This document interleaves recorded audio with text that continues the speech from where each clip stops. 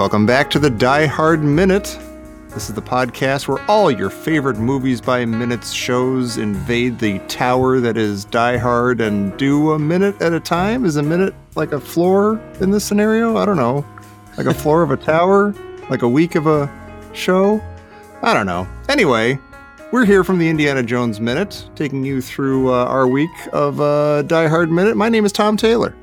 My name is Pete Mummert. I'm the intern, Jerry Porter. And today we are lucky enough to be joined by a man named Josh, who named his dog McClane. Hello, Welcome, fellas. Josh. Thank you. Hey, Josh. Hi. Good to have you here. Well, I'm good to be here. You could be a dangerous stranger, but you named your dog McClane, so you are welcome here.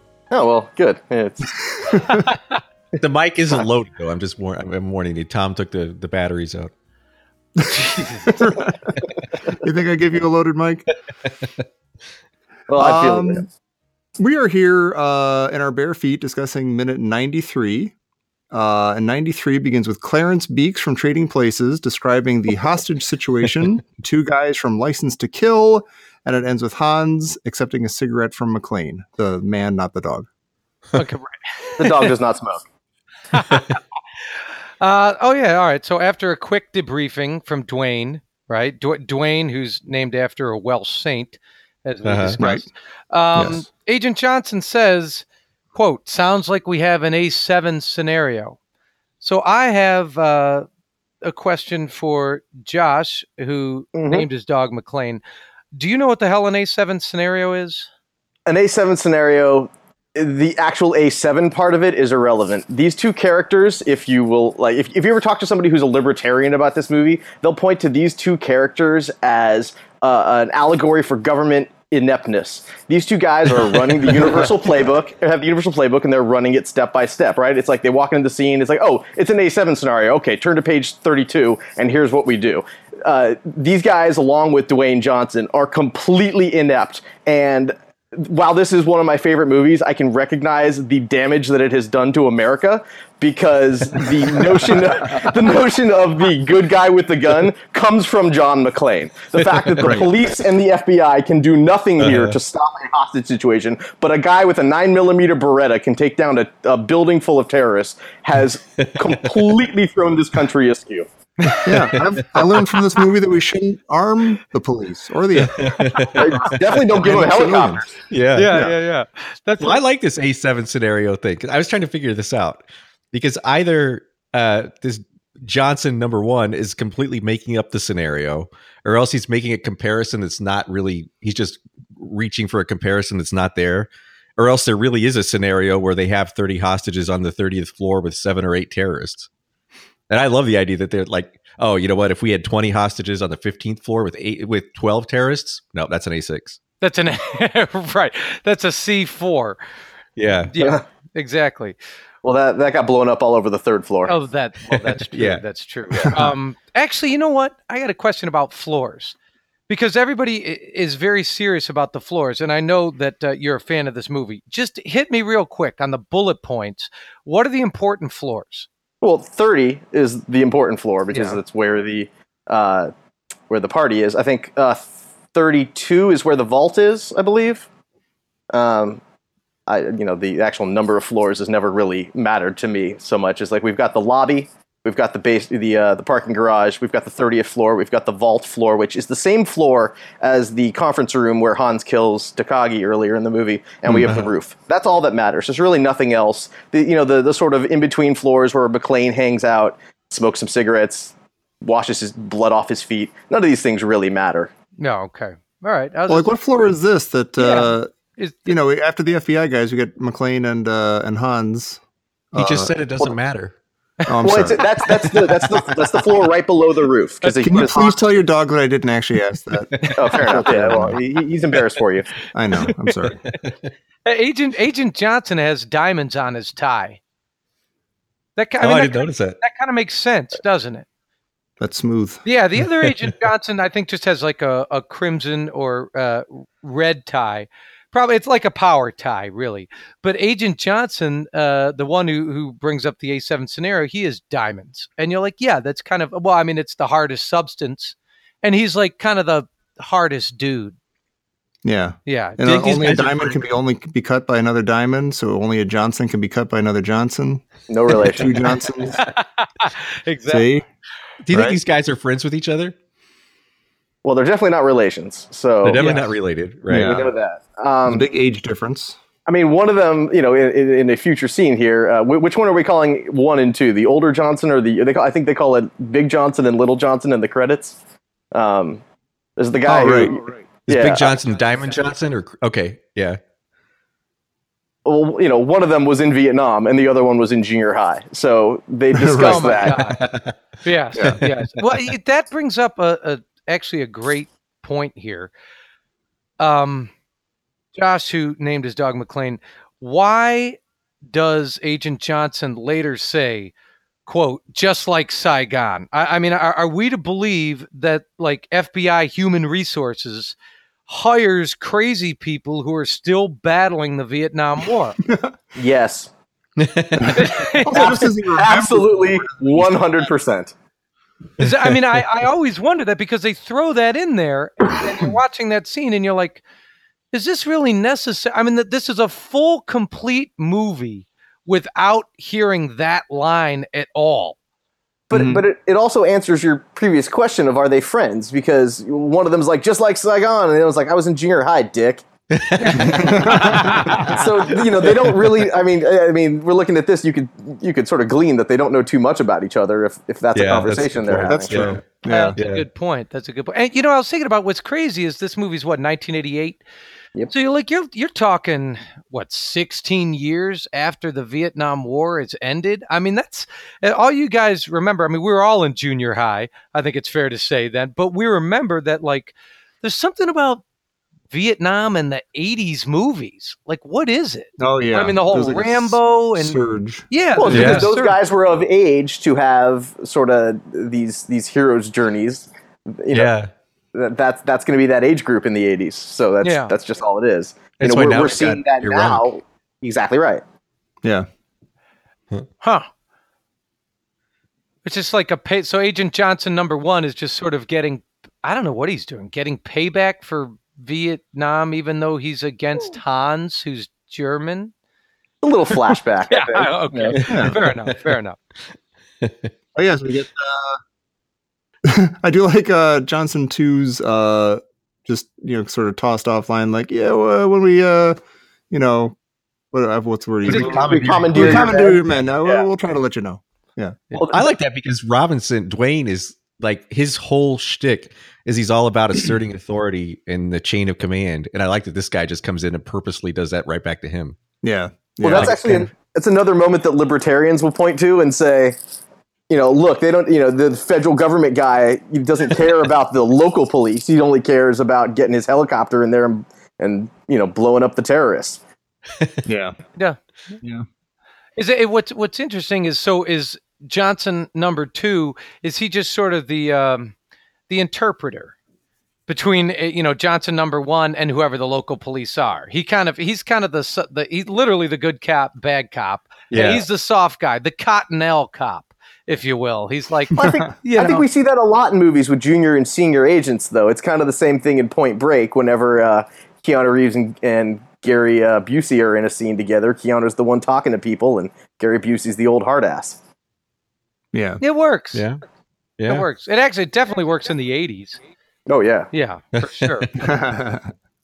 Well, why does you know, Powell then jumps in and he says, "Aren't you forgetting something?" And Big Johnson says, "Such as," and then Powell says, "What about John McClane? He's the reason we have the information." And Dwayne does the zipping motion with his mouth. You almost expect him to like throw away the key. Yeah. But why does he do that? Does he not want the FBI to know what they know, or is he just ashamed that this guy's in there? Yeah, I think the idea of just like a rogue cop in the building that he's not in control of makes him look bad. And Yeah, I mean, when they ask him, you know, one of yours, and he's like, "Oh, no way." yeah. I mean, he doesn't know no way. The guy McClane could absolutely be LAPD at this point, as far as Right. John Robinson knows. Well, I like he's proud. He's like, our officers would never show that kind of initiative. Right. Yeah. Yeah. You know, it's We're all down here. well that it kind of goes with this. I feel like that goes with the whole theme we established early on. It's like the West Coast.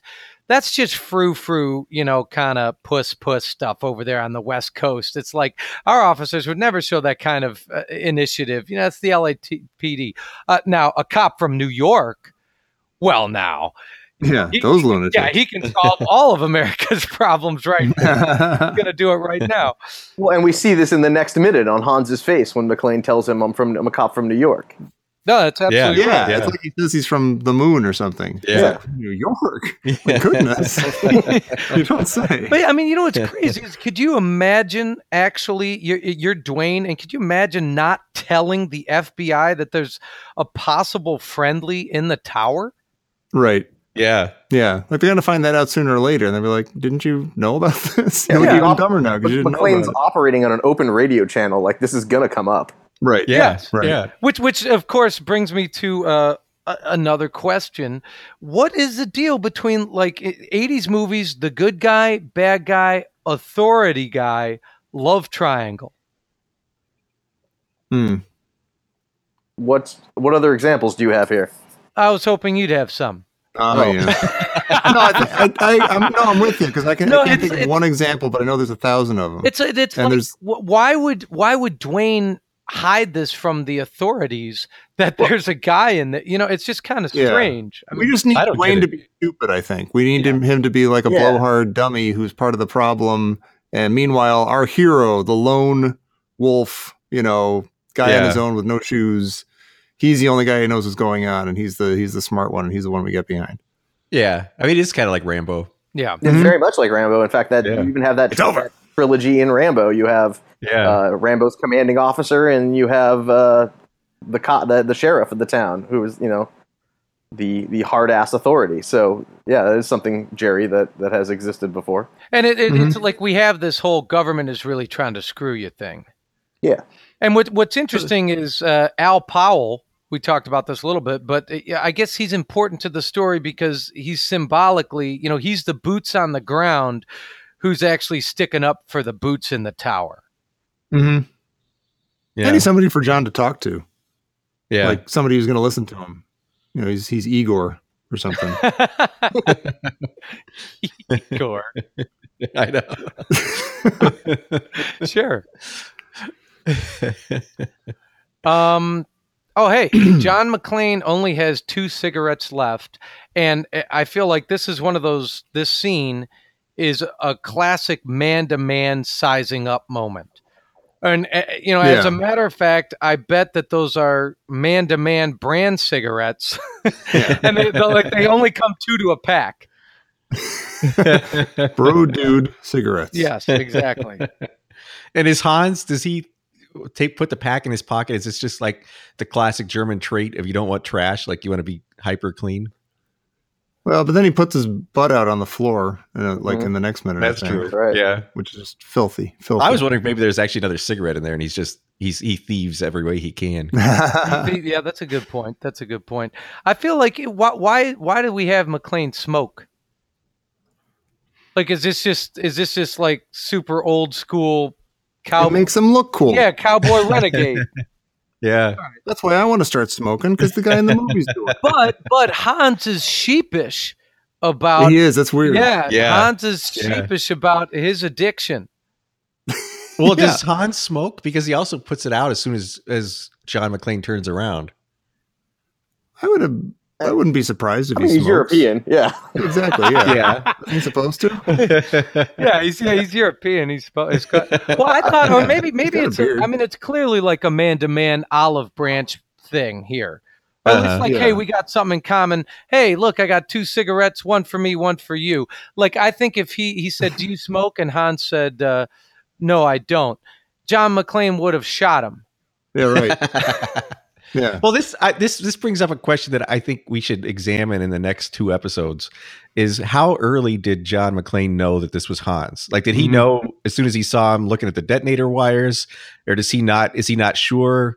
Will he find out next minute, or does he not actually know until the very last minute? Like, I'm curious if he's unsure this whole time and he's just trying to test him, or if he knows for sure, or if he doesn't know at all yet. Do you want to know the answer, or or you want to come back if after you have the one? break? No, let's hear the answer. Let's do it after the break. Oh, you want to do it after the break? Yeah, Let's all write down our answers on a card. Yeah. And then Yeah. Josh, who named his dog McLean, will tell us the actual answer, and one of us gets $1. Yeah. Okay. Sounds good. That's It is fun. Why is he sheepish, though, about the cigarettes? It's really weird. Yeah, It's like McLean's like, did you ever kiss a dog on the mouth? yeah. Well, I feel like this whole interchange, he's trying to mask his reactions of surprise at the stuff John says by acting surprised at other stuff. Right. Like I think he's trying to mask who he really is by having these weird reactions. He does a horrible job in the next minute. Yeah. He asked him his name. We'll get there. Yeah. I kind of, I hate to say this, but I actually like this little Chase Bank branch manager that Hans draws here. Yeah. I like Yeah. him. I especially He seems nice. Yeah, he seems nice. I mean, he smokes. He's a little. He's not a renegade cowboy, so he's Right. not going to be like, "Of course I smoke." he does like, yeah. He's like the nervous, yeah. Kind of Yeah. yeah. I don't know. Don't tell my mom, but yeah, I do. I like that. Like, I actually believe the guy that he's drawing. Yeah. Yeah. You want to be like, Hans, why don't you just be like that? You could be a nice guy. Don't blow up the building and steal stuff. That's mean. You could say that he's trying to be a Los Angeles stereotype, like, oh, I don't really smoke, but yeah, I smoke. Like, I know I shouldn't. I know I shouldn't. It's bad. It's bad for me, and I don't do things that are bad for me. But I'm out here in LA, so I'm gonna hide my smoking. Yeah. That might be all I have for this one. Oh yeah, That's I'm plumb out. Yeah. All right. okay. But the pieces are in place for next minute. By Anything golly. coming over the wire, or we don't have do we have a wire? Oh my God. No, we don't one? have a wire. Well, the wires are cut. No, Oh, the all the cables wires that's are right. cut. Cables That's are right. cut. Okay. Wires That's are too cut. bad. See if Powell has anything from Professor Christy Porter. I guess not. Well, all right. If that's the case, then listen. Please come back tomorrow. But before you do that, please go find our regularly scheduled show, the Indiana Jones Minute, over at indianajonesminute.com. You can also find us on Facebook at Indiana Jones Minute and the Listener's Crusade. You can find us on Twitter and Instagram and all them other places. And we look forward to seeing you back here tomorrow for minute 94 of Die Hard here on the Die Hard Minute. Be sure to write down your answer. Oh, yes. You at home. Play at home. Yeah. And write down Yeah. your answer. Yeah. Tell me you got that. I got it. Hit your heart on Channel 5.